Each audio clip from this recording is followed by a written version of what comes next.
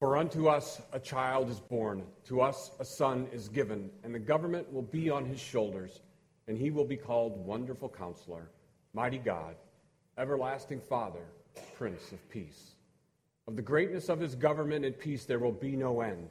He will reign on David's throne and over his kingdom, establishing and upholding it with justice and righteousness from that time on forever. The zeal of the Lord Almighty will accomplish this. The prophet Isaiah wrote these words about 2,700 years ago, speaking about Christ and his coming and who he would be, that God himself would come and rescue his people. 700 years before the birth of Christ, Isaiah writes about him and his coming. Famous verses that we read over and over again at Christmas stories, but one of the lesser known verses is a verse that Matthew actually quotes in Matthew chapter 4, and it's from verse 2 in this chapter, and it's that people walking in darkness have seen a great light. On those living in the land of deep darkness, a light has dawned. As I was preparing for tonight's message, I came across an essay by C.S. Lewis titled Meditation in a Tool Shed. And Lewis, as he explains this observation, as I'm reading what he's written, a light dawns on me that there's an application here to this text in Isaiah 9, verse 2. And so tonight what I'd like to do is I'd like to look at Lewis's essay, at least a part of it, and share that with you, and then use that essay as a way to look at the Christmas story this evening. So I'd like to read part of that essay to you this evening.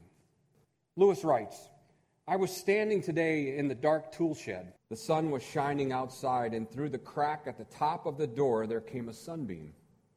From where I stood, that beam of light with specks of dust floating in it was the most striking thing in the place. Everything else was almost pitch black. I was seeing the beam, not seeing things by it. Then I moved, so that the beam fell on my eyes. Instantly, the whole previous picture vanished. I saw no tool shed, and above all, no beam. Instead, I saw framed in the irregular cranny at the top of the door green leaves moving on the branches of a tree outside, and beyond that, 90-odd million miles away, the sun. Looking along the beam and looking at the beam are very different experiences. The Isaiah is saying in verse 2 that there are people that see a great light, and these same people have this light shining on them. He's saying they have this experience of looking at the beam and the experience of looking along the beam of light. He says it's one thing, experience that you get of a thing by looking along it. You get another view of it when you look at it. And so I thought that's what we would do this morning. We would take some time to look at different aspects of the Christmas story, looking at them, but not just looking at them, looking along them and see what we can see. So where I'd like to begin is in Matthew's Gospel. And at the beginning of Matthew's Gospel, he does not tell us about the birth of Christ, but he tells us what precedes the birth of Christ. He tells us about the birth of Christ in chapter 2, but in chapter 1, he describes the family of Christ by giving us a genealogy in Matthew chapter 1. He's saying, not once upon a time, or long, long ago in a galaxy far, far away. He says, no, here's the family of Jesus. Here's his family tree, and here are names of people that you will recognize: Abraham and Isaac and Jacob and Solomon and David. Historically verifiable people in the line of Jesus. He's saying this is not a fairy tale. This really happened. These are real people. But when you look along the story, when you look along the genealogy, when you look along the family tree of Jesus, you see something a little bit different. Sure, those things are still there, but you see something that Matthew, I think, wants you to see, that unless you look along the story, you don't see. You see familiar names, but you see some names that are kind of peculiar, especially in that ancient patriarchal time. he lists the names of 5 women in Jesus' genealogy. Today you say, well, that's not so strange, but then it would have been strange. It would have been very peculiar to list a woman, let alone 5 women in the genealogy. And it's the fact that Matthew lists these 5 that are so interesting. For example, let me read to you from verse 3 of Matthew 1. It says, Judah, the father of Perez and Zerah, whose mother was Tamar. Now, what's so interesting about that? See, Jesus was descended from Perez, not Zerah. But he lists Perez and Zerah, Tamar and Judah. What's he getting at? Well, he's showing us something that he really wants you to understand. It's Tamar. And who's Tamar? She's the daughter-in-law of Judah. So why does he list Tamar? Well, as it turns out in the story in Genesis 38, we see that what Tamar does is she tricks her father-in-law, Judah, into sleeping with her. Now, everywhere in God's Word, that violates the law of God. It's always spoken against. And see, it's out of this dysfunctional family that Christ comes. Another example, in verse 5, Salmon, the father of Boaz, whose mother was Rahab. Who was Rahab? Wait a minute. Rahab's not even a Jew. She's a Canaanite. And worse yet, she's a prostitute. What is she doing in Jesus' genealogy? And I think the most remarkable one is the way he describes King David. And you say, well, King David, he's in Jesus' genealogy. He's supposed to be born in the line of David, but it's how he tells us about David that's so remarkable. He could have said David was the father of Solomon, Solomon the father of Rehoboam, but that's not what he says. In verse 5, he says, in verse 6, he says, David was the father of Solomon, whose mother had been Uriah's wife. Why doesn't he just tell us who Solomon's mother was? Why doesn't he just say her name? Her name was Bathsheba. But Matthew wants to bring to our attention the relationship with all these people. Who was Bathsheba? It was the one whom David had the affair with, who was Uriah's wife. And so what did David do? To cover up the affair and the child that was to be born, he arranged to have Uriah killed. Matthew wants you to understand that it was out of this genealogy that came the Christ. You look at this and you thought, I think I had a weird family, but this family is strange and dysfunctional. What does it mean? It means that for those that are excluded by society, those who've been excluded by culture, and those who are even excluded by the law of God can be brought into the family of Christ. See, it's not the good that are in and the bad that are out. It's everyone is in only by the grace of God. We have right standing with God because of what Jesus did. Not because of who we are. Not because of our genealogy. That's what Matthew wants us to understand. Let's turn to another aspect of the story.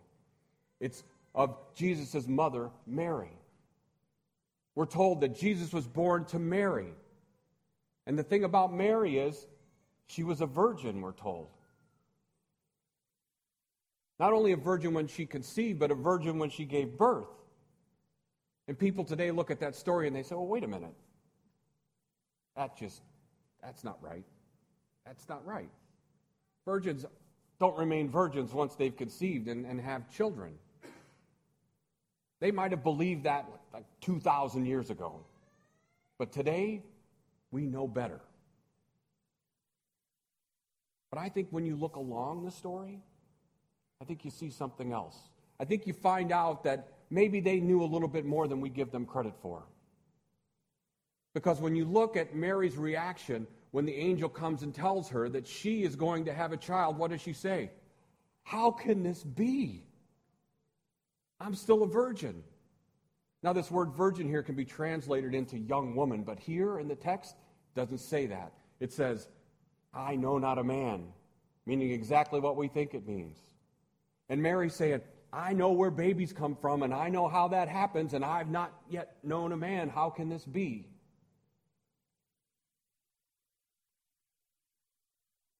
Or you look at Joseph, her betrothed. When he finds out that his fiancée is pregnant, what does he do? He makes arrangements to divorce her. Because why? Because he knows where babies come from, and he's not the father, so someone else must be. But something changes. An angel comes to Joseph and says, Joseph, take Mary to be your wife. Take her into your house. Because she has conceived not from another man, but from the Holy Spirit, from God himself. And the baby she is carrying will be the Savior of the world. And so Joseph did exactly what the angel said. And he took Mary into his home, knowing that both of them would have been ridiculed for having conceived a child prior to being married. They did exactly what the angel said, even though they knew that virgins didn't conceive. Why? Because God reached his hand into the story and changed everything. One last aspect I'd like to draw to your attention. It's the story of the star found in Matthew 2. The star that signals and heralds the birth of the Christ child. It was a star that was observed far, far away by men in the east. And it says these men that observed the star traveled to Jerusalem and inquired of King Herod. They said, King Herod, where is the one born king of the Jews? And this startled Herod because he hadn't heard. And so he inquired of his high priests and of the teachers of the law and said, where is this child to be born? And they said, the prophet Micah says, Bethlehem. See, 700 years earlier, the prophet Micah had said that the child would be born in Bethlehem. And this didn't please Herod, so he sent the wise men off to come back to make sure that that's where he was, because his plan was to kill the child. But Herod failed. And when we look at the story, we see that, again, this is an historically verifiable claim. He's saying it happened at a particular time and in a particular place, just like the prophet 700 years ago said it would. But then you change your perspective and you look along the story and you see something else. The light shines down on the story, on the Christ child. And when you look along the story, you look along from whence the light came, the star, and you look back and you see that the one who created every star has come into the world. And the star over Bethlehem that night illuminated a question that the wise men asked. It was, where is the one born King of the Jews? That question draws us into the future, to a time where Jesus again would be labeled King of the Jews. It was a label that would be placed upon his cross that he was crucified on. It was a time when darkness tried to extinguish the light. And for a short time, everyone thought that darkness had succeeded. That was until the light dawned on Easter morning to reveal that the tomb was empty. That Jesus had risen and darkness had failed, just as he said it would happen. When the light dawned on Easter morning, it revealed that God has always been and will always be. The light that dawned on Easter morning reveals the lengths to which the God of the universe will go to make things right for his creation.